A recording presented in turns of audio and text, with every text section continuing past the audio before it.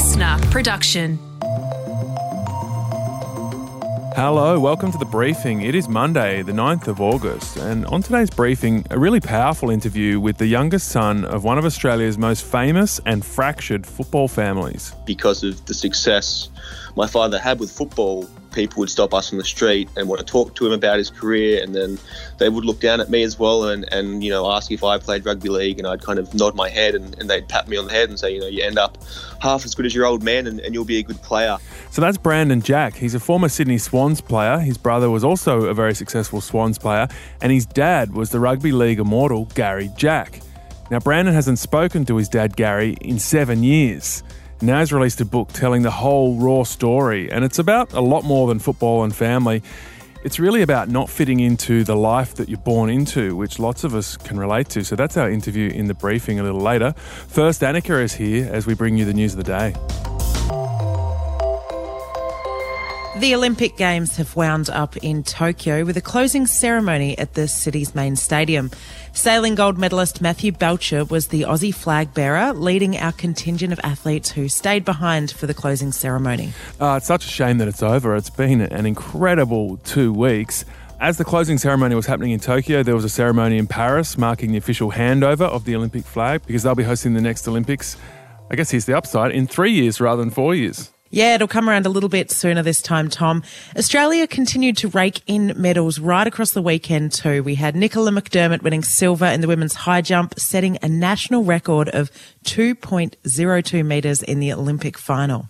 Yeah, and it was Australia's third podium finish in the track and field, with Kelsey Lee Roberts winning bronze in the women's javelin and Ashley Maloney in the men's decathlon. And Australia's men's basketball team had its first podium finish on Saturday night, beating Slovenia 107-93 in that bronze medal game. Yeah, I watched that. That was so awesome. Slovenia were coming back. They got to within 3 points, and then we closed them out. Paddy Mills scoring 42 points single-handedly. It was an incredible effort, and there was so much love from the basketball community because we've been wanting a medal at the Olympics for decades, and it finally came. Australia ended up 6th in the overall tally, which is amazing considering our population. 17 gold, which matched our Athens result in 2004, but we got a bit more silver that year, so our total was 4 medals higher in 2004, so almost our best Olympics ever. And on the COVID front, Japan has been reporting between 14,000 and 15,000 new cases of COVID per day.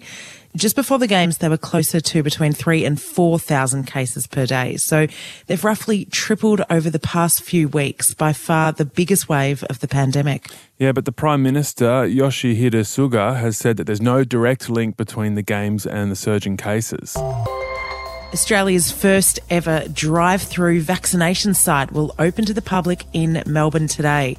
The site at a former Bunnings in Melbourne's outer northwest will start administering Pfizer jabs to people aged between 40 and 59 and younger priority workers who've made a booking. It comes after Victorian authorities yesterday announced AstraZeneca will be available to adults under 40, with Chief Health Officer Brett Sutton encouraging people in their 20s to get it. I'm a 52-year-old bloke. If I were 25 and AstraZeneca was the only vaccine available to me today, I would get it. Victoria announced 11 new local cases, all linked to known cases, but not in isolation for the infectious period. So, Annika, how do you see the outbreak playing out in Victoria this week? It was a bit of a roller coaster, Tom. We had 29 cases one day of the weekend, and then they dropped down to 11. So I do think it'll have to go a little bit longer. I thought the government down here, given their past track record, actually popped out of the last lockdown a little bit quicker than they usually would. I don't think that'll be the case this time now, but it does seem like we're going to have rolling lockdowns for a little bit, especially if we keep chasing zero as what we're after. And what's the sentiment like in Melbourne? Because it's been such a funny journey, particularly when you compare Sydney and Melbourne. A lot of people really frustrated with the way things have played out in Sydney, whereas Melbourne looked to have things under control. But to be going in and out of lockdown so fast, I imagine that feels like it's almost not worth it for some people. Yeah, that's certainly how I felt. It felt like, what was the point of coming out for a week or 2 weeks that we did? We couldn't have home visits during that time, so we still had heavy restrictions. It's just felt like one continuous lockdown, really. And I think it just, if you look forward to things in the future over the next few months, you just know that should 1 or 2 cases pop up, this always might be the result. I've had a holiday cancelled. Lots of people I know have had things cancelled in the upcoming weeks. So I think that really rattles confidence, especially for small businesses. It's a really terrible situation. Well, Cairns and surrounding areas in northern Queensland have gone into a snap 3-day lockdown, just as the COVID restrictions were lifted in the southeast of the state. State health authorities say a local taxi driver was infectious in the community for about 10 days. And fellow local cabbie Robin Heath told the ABC it's a really concerning situation. Situation is terrifying to many of us, older members who drive taxis. A taxi driver has infected God knows how many people. So that lockdown in Cairns came just as businesses and schools reopened in Brisbane and the state's southeast.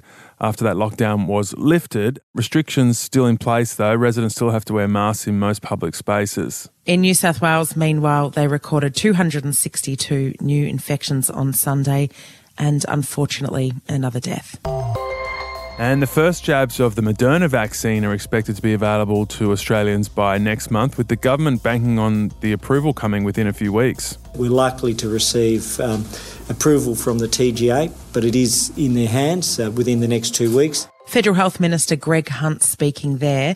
The government says once it's approved by the Therapeutic Goods Administration, 1 million doses of Moderna will arrive in Australia in September. So like Pfizer, it's an mRNA vaccine, so it requires 2 shots, 28 days apart. Australia's bought 25 million doses of the Moderna vaccine, with 10 million to be used in primary vaccinations this year and 15 million to be used as booster shots. All right, Annika, we'll catch you tomorrow. Janfran's jumping in for our interview with Brandon Jack.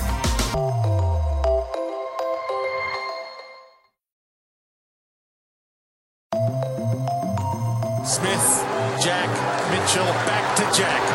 And Jack to Jack. He's got his brother Brandon. Goal square. First goal in AFL footy. Thanks, brother. What you just heard there is the sound of Brandon Jack kicking his first goal for the Swans in 2013. He played for them for 5 years, but only 28 games at the top level. And 28 is the name of his memoir. Yeah, Brandon Jack's the son of one of Australia's most famous rugby league heroes, Gary Jack. He was massive in the 80s and 90s. And Brandon's the youngest of 3 boys, so his life was always going to involve football, even if it didn't really fit. Yeah, he grew up with this heavy load of expectation, not just because of his dad, but his eldest brother, Kieran, was a very successful player, running on for 10 seasons with the Sydney Swans. His book also tells a graphic story of how football and family fell apart for him and how accepting yourself even when life doesn't go to plan.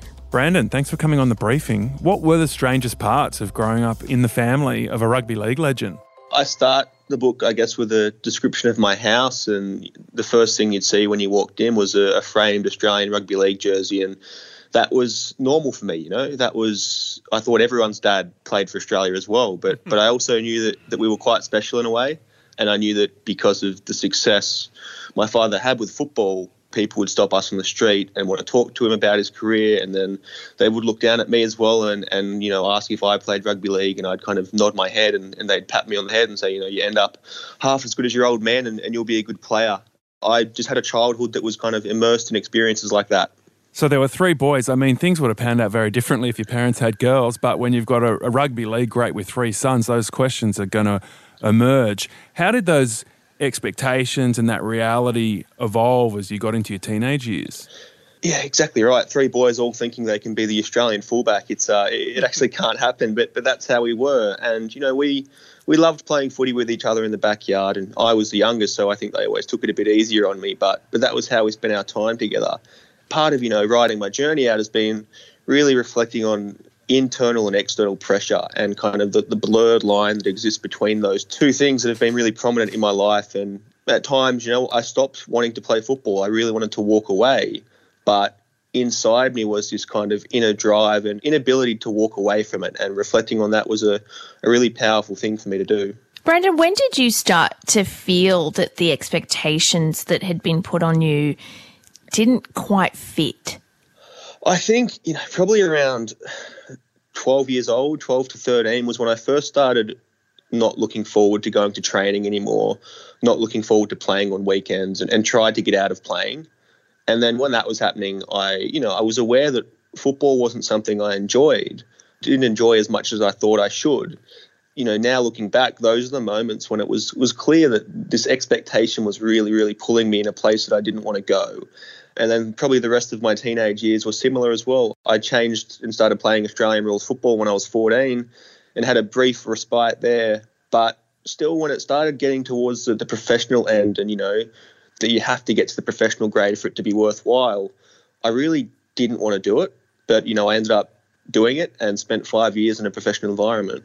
Yeah, so what was that like? You had this idea in your head that it wasn't quite the right fit, but you were clearly physically gifted, otherwise you wouldn't have been able to do it, especially given that your heart wasn't 100% in it. So how did you even get to that level with that hesitation in your brain?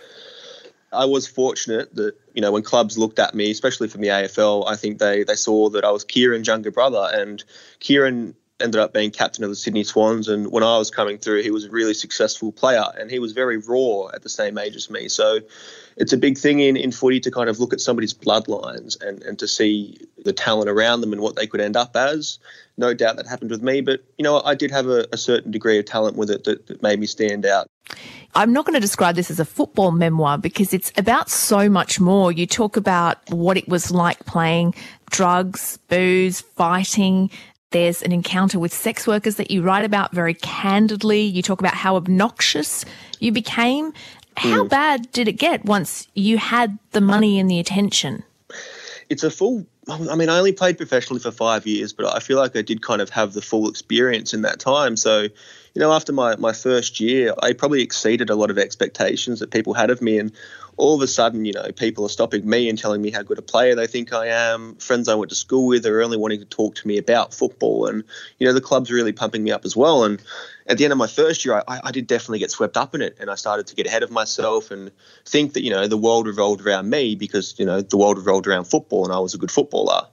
That was one part of it, but then the downside of that as well, the fall that came after really did rock me as well. And because I had made football so central to my life experience, I then started divulging in drinking and drugs and a lot of things that were used to mask the pain in a really unhealthy way.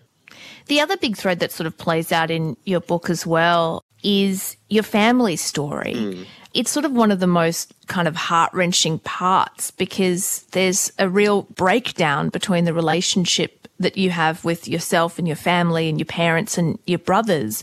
What happened during that time? What was going on in your family life at the same time that you were on the field? The book so much is about love and searching for love. And, I didn't ever want to really write about my family. And there's events that have transpired that I don't think there's any, there's no need to go into the nitpicking because that becomes an issue of right and wrong. And there's no right and wrong in this situation. It's caused a lot of pain to a lot of people. And this was me asking myself what love is. And to do that, I had to look at my family because that was my first source of love. And, I did grow up in an environment where there was a certain kind of love and then the dynamic changed and where I am now, I haven't really had a healthy relationship with my parents for 7 or 8 years now. And it's taken a toll on me as it has on them. Part of life is that, it is messy and it doesn't always make sense. And the fact that I wrote it now when I'm kind of in the midst of that uncertainty with that relationship still, and there isn't a final ending and it doesn't necessarily resolve itself, that's life, If I waited 20 years when things were neat and packaged, if they do get neat and packaged, it's a different story. And to capture it now in the mess that it is, in what I hope is a nuanced way that isn't trying to blame anyone and just paint a picture, there's power in that, I think.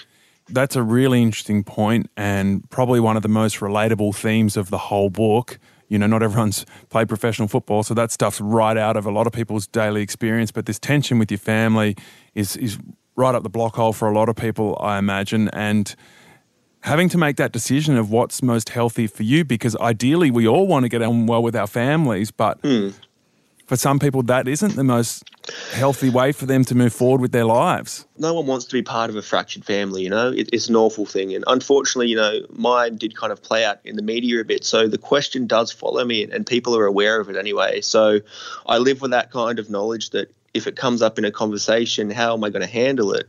Whether it's a family relationship or romantic relationship with love, we all kind of have our different ideas of what love is, and sometimes those two ideas don't line up, and that's why a lot of people have described it as raw, and that's because it is. I'm literally figuring it out as I'm doing it. What do you think has driven such a massive wedge in your family? For people that don't know, you haven't spoken to your parents in 7 years, is that right? Yeah. Yeah. I think it's just a lack of understanding, and to pinpoint one event or two events, it's really too hard to say. There's a real tension there between wanting to belong to something and then wanting to be an individual. And if this can help even people who are in really healthy family relationships to be so grateful for what they have and to be like, far out, we're not perfect, but we still have got so much of it right, then that's something I really hope can happen too. Brandon, you talk a lot about identity in the book, and for a long time your identity was linked to you playing football. You don't do that anymore. Who are you without football? Have you found a source of identity outside of that now? A funny way of explaining this is, so I do a lot of writing now, and whenever I write articles for publications, they always want to include like former footballer in my bylines, and I fight with so many editors about that. You should see my email chains. I'm like, no, I don't want to be seen as that. For a long time, that was how I was, and now I'm grateful that I can say like, yeah, I was a footballer. I did do that, because even though I didn't succeed how I probably thought I should have or wanted to, I can still take pride in that. That's what I was for a point in time. And now I guess I am pursuing, more, artistic endeavors, writing, music, art, but I'm always wary of labeling myself as well and confining myself to pigeonholes in a way, because I've done that before and it's not a healthy thing to do. So where to from here? What do you hope to do with your life? Good question. Really good question. See, I'm probably better now at not looking too far ahead, which is good. But writing the book was, for the toll it took on me and how difficult it was at times, that process of setting out and working towards something with words was something that I've never experienced a level of gratification like that. So I would love to keep writing. I'm constantly working on new ideas, and I'd like to explore writing in different areas as well, like for TV, for the film screen. Brandon, that's an interesting point. So you said you were sort of uncomfortable with, being branded as a writer who's an ex-footballer, but it kind of makes you an expert in masculinity, which is a big topic up for debate in society right now. Yeah, I mean, that's the thing. I am still learning how to define this whole masculinity thing. And, I was asked in an interview yesterday on a Melbourne footy station, and they're like, what can you tell a couple of old blokes about masculinity? And I think when that word comes up, it immediately kind of makes a lot of people cringe, and there's so many connotations around it. So I think they know their audience would hear that word and just like throw it off to the side and go, oh, look at this young like art student. To me, that's bullshit. I'm like, what could they tell me about masculinity? If we sat down and had a beer at a pub and a couple of old footy players started talking to me, they're not going to use the word masculinity, but the stories they tell are going to be about masculinity. I don't use the word masculinity at all in the book, and that was a conscious choice by me, because I didn't want to come across like I was, knew it all, or that I was defining this thing. My story is so affected by male culture or by the expectations of me because I was born a male. When it comes to masculinity, I don't have a definition for it, or I don't know if I'm expert on it, but I know that it's played a role in my story. That's Brandon Jack, and you can get his memoir. It's called 28, and it's a really good read, isn't it, Jan? Yeah, and you know what? You don't even have to be into football to enjoy it, because it is about so much more than that. Yeah, the family stuff and finding yourself in and amongst and separate to the expectations that are put on you, I think is something all of us can relate to. Absolutely.